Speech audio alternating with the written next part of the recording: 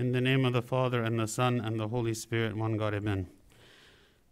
Tomorrow we begin the fast of the Ninevites, or we call it Jonah's fast, to commemorate the fasting of the people of Nineveh after they were told by Jonah the prophet that God would destroy their city. And their response was repentance and fasting. And they fasted for 3 days, and we also fast for 3 days. We read actually when God called the Ninevites, when God called Jonah the prophet, it says, "Now the word of the Lord came to Jonah the son of Amittai." And after reading the book, it's only 4 chapters. After reading the book, we might ask ourselves, why did God choose this man to be the one through whom he would send on this important mission to save this civilization of the Ninevites? Because from the very beginning of the story, Jonah is resisting, and he is running away, and he doesn't have a good attitude, and he doesn't want the people to be saved, and he doesn't want to go. Why would God choose Jonah? Because when we look at the story, we wonder, Jonah doesn't appear to us immediately to be of the same caliber as the other prophets who endured all kinds of hardship and difficulty in obedience and silence and accepting, and went and did as God had commanded without complaint, and received from the people whatever persecution they received, and they completed their mission without any indication of resistance at all. But when you read in the book of Jonah, there's resistance everywhere, right? Why did God choose him? And what really can we learn from that principle of why is it that God chose him? The first reason that God chose him is that Jonah actually had the skills to do it. Maybe we don't see that immediately. Maybe we don't see from the beginning this man who is running away from the mission that he actually had the skills to preach to these people for them to repent. But actually we know that he simply went through the city and he proclaimed a very simple message, at least according to himself, of what he wrote down in his book. And from this simple message that God was going to destroy the city, all of the people repented. All of the people turned to God. Even the babies and the animals fasted in this fast of the Ninevites, and they showed a true repentance. So if God were to look around and see who are the prophets, who are the people who could have this type of effect, who are the people with the skills and the talents and the gifts that God had given them to go and actually preach, and that their preaching would be so powerful and convicting that the entire nation of people would turn to God and to believe in his words, certainly it was him. And we don't necessarily see this. We see a man who is running away, who doesn't want to fulfill the mission of God, but God knows inside of him that he has what it takes to fulfill this mission. We see other examples of this as well with other people whom God had called that didn't want to fulfill their mission and didn't believe that they had the skills necessary. One famous example is Moses. St. Stephen says about Moses in Acts chapter 7, Moses was educated in all the wisdom of the Egyptians and was powerful in speech and action. Well, Moses didn't realize that he was, right? Because when God called Moses to serve, Moses said what to God? He said, well, I am not eloquent. Send somebody else other than me. I am not able to do what it is that you are calling me. And he kept arguing. He didn't want to go back to Egypt. And yet St. Stephen is saying about him that he was powerful in speech and action. Like God worked with him to turn this man who believed about himself that he was not eloquent, that he could not do this service. God used him to be powerful in speech. This tells us something about the types of servants that God uses. Very, very common that those people who believe themselves to be the greatest, to be the most equipped, to be the most capable, to have the skills necessary, and to be confident in themselves, those very often are the ones whom God does not choose. Those very often are the ones whom rely on themselves and do not have what it takes to actually fulfill the mission of God with all the hardships that are in it. But those people who believe about themselves that they are not able, that they are not capable, that they do not have the gift, those are the ones whom God chooses. Because God wants to emphasize that it is through his power and through his grace that they are able to accomplish the mission, and not because of their own goodness, not because of their own strength. Even we see in the life of St. Paul, who was a very talented man, and yet God gave him a thorn in his side, so that it is through this weakness that he is accomplishing all of the service that he is doing, because we know then that it is the power of God working in him and not him alone. So just as God knew Moses, and he knew that Moses could do the service even though Moses didn't realize it himself, so also he knew that Jonah could perform this service even though Jonah definitely did not feel like he could. He was capable of doing it. Second characteristic of Jonah that we see, why is it that God would choose him, is because actually he was a very humble servant. And you ask, how do we find this humility in the story of Jonah? Okay, well, number one, we know that Jonah is the one who wrote his own story. Okay, so imagine you are writing a story about your own life, about your own career, about your own service, about whatever it is that's important events that have happened in your life. And every single detail, every single thing that you mention in this story highlights your failures, highlights your disobedience, highlights your inadequacies, highlights all of the mistakes that you made, both in your thoughts, in your words, in your actions. Because actually, when you read in the book of Jonah, that's all we see of Jonah. All we see about him is his failure, right? But when you realize that he is the one who wrote this about himself, right? This is not somebody else writing this. Jonah wrote this about himself. You know, sometimes we are trying to, portray ourselves in the best light. Imagine how is it that we feel when we go to a job interview? When we go to a job interview, we are like, I want to say the absolute best that I can say about myself, and I want to cover and ignore any failures that I've had, anything that I've done wrong, anything that I have not been successful in. I don't want to talk about those things. Instead, I want to talk about and even puff up and amplify the things that I have done well, because I want to be accepted and I want to get the job, right, in the interview. Jonah did the opposite. You know, Jonah would be very bad at interviewing. You know, he would go there and they would ask him questions and he would highlight every failure that he's made and everything. This is who he was. And this is what he wrote. He was not trying to hide his failures, his mistakes. He was being very open and honest and making it clear about this. He only spoke about his disobedience, okay? Also, the actual ministry, the actual work itself, when he actually went to Nineveh and preached, he summarized it in a very, very, very short, very few words. He pretty much said, I went through the city and I preached and I said the city will be destroyed, right? That was it. He didn't embellish in any way on any good that he has done. He didn't go into detail about what exactly he has said or what is the powerful sermons that he gave or anything. He didn't mention that, right? Which is why, again, when you read the book, it seems so unbalanced. It seems like there's nothing good about this man. There's nothing good. Is there really nothing good? Or is it just that he never portrayed anything good? And even the good things he did, he kind of minimized it. Also, he spoke about when he was on the ship with the sailors, he was clearly and honest with the fact that he was indifferent, right? You know, I went down into the, and down below in the ship and I fell asleep and I'm kind of indifferent to everything, right? He's openly, he's saying that. He was willing to be thrown overboard by the sailors. Right? He said, pick me up and throw me into the sea.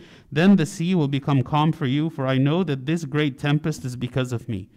He was willing to be thrown into the sea for their salvation, for their sake, because he knew that God had sent this because of him. You know, who of us could be in a position like that, where we have made a mistake, we have failed, and we are willing to suffer the consequences to the extreme, right? Not to try to find any way to save myself, just throw me into the sea. Right? That's it. And then finally, he concluded the whole story in the very end of the book with God's rebuke about him.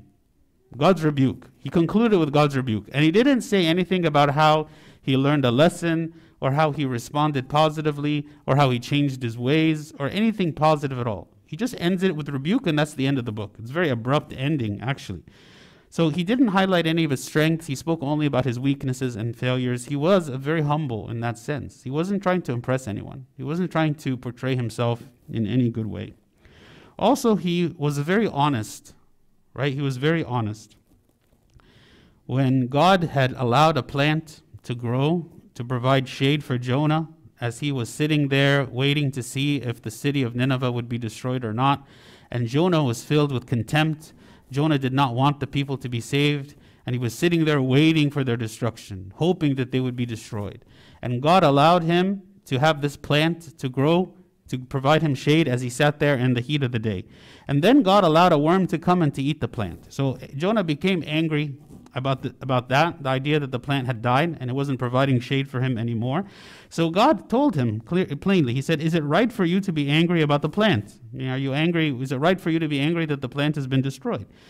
And what is Jonah's response? It is right for me to be angry even to death. It is right for me to be angry even to death. whenever we are being rebuked, oftentimes, even if we are not convinced of the rebuke, we are not convinced that the person who is telling me this is right, and we still have a sense of that we are righteous, that we are good, that we are right, that the rebuke that's against me is actually not true, okay?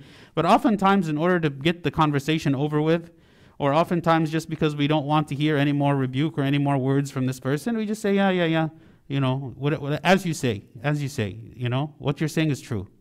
I should have acted differently, whatever. Especially when you're talking to God. This isn't just talking to anybody, right? Just talking to God. How much do we do this when we're talking to our boss, right? Like our boss comes and he rebukes us for something, and we're like, oh yeah, next time, I won't do that again, and so on. But in our hearts, what are we feeling? We're feeling anger, and we're feeling rebellion, and we're feeling that justification for what is it that I have done, while on the outside we are pretending to be humble, and we're pretending to be accepting of correction. We're pretending. Jonah did not do this. Jonah was so open. I mean, even though he had a wrong attitude for sure, right? Saying this to God and not accepting this rebuke. But his response was honest. He was honest. And even though when we look at it and this honesty seems almost blasphemous, and yet this honesty is what allows for repentance. Honesty.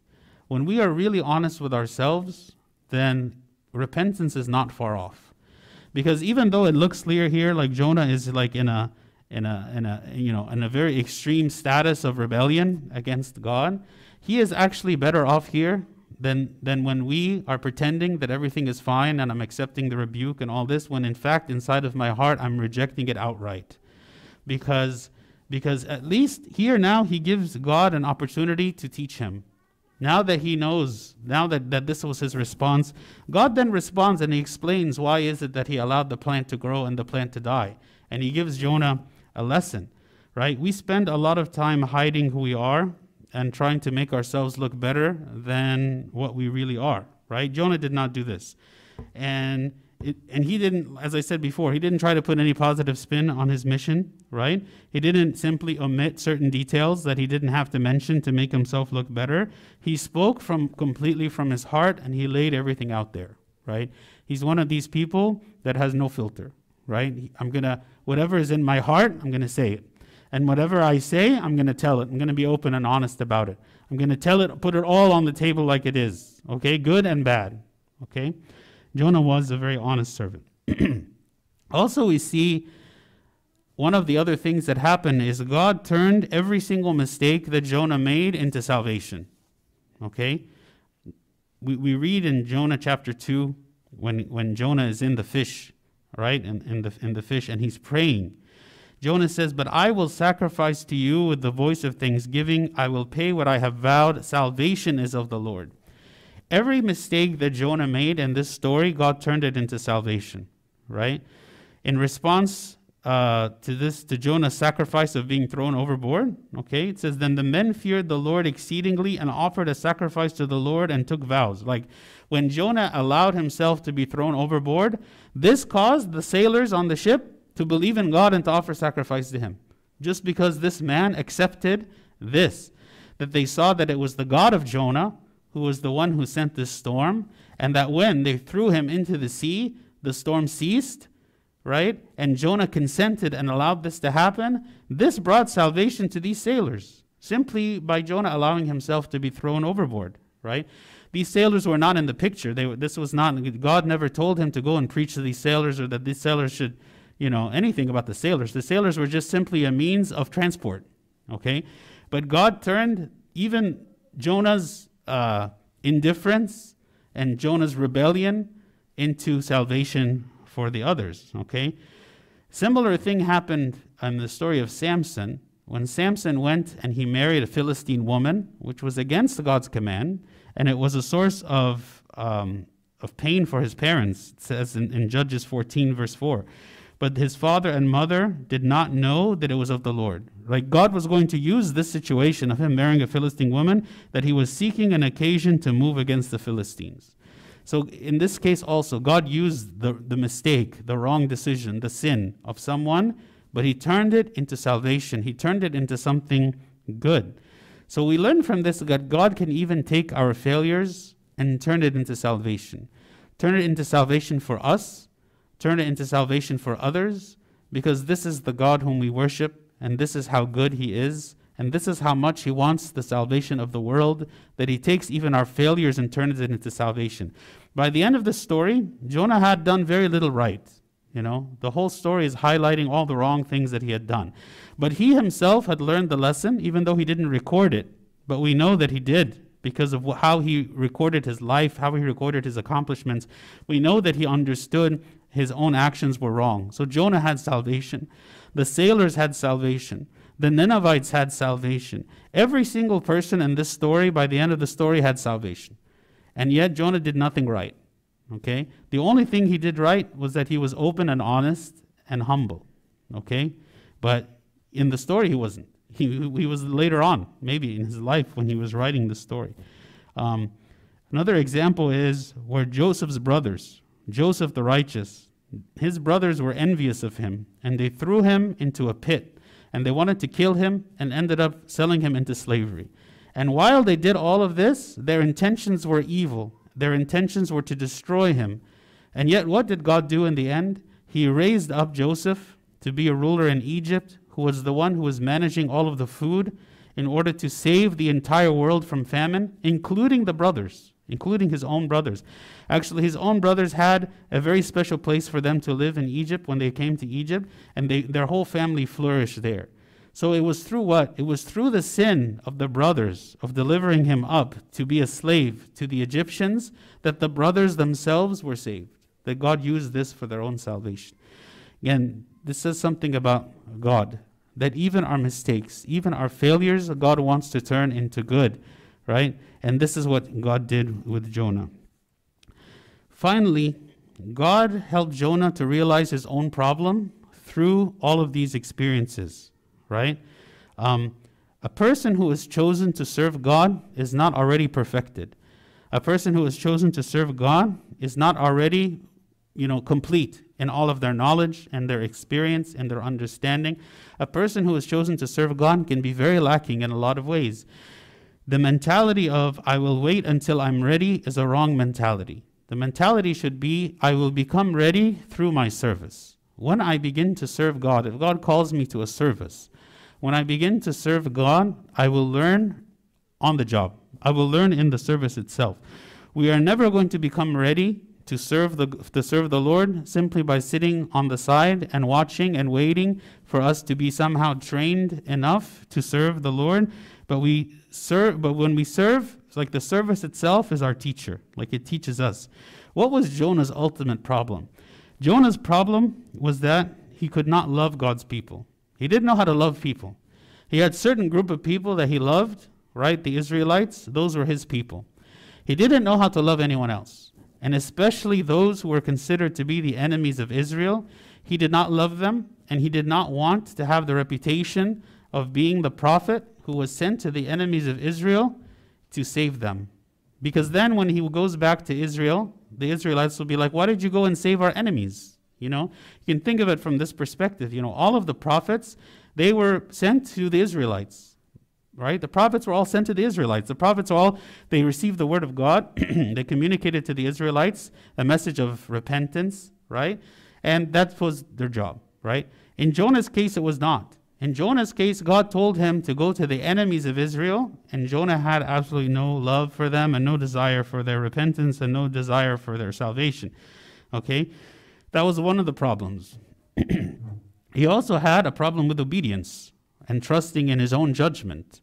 He didn't want to trust that wherever God told him to go was good.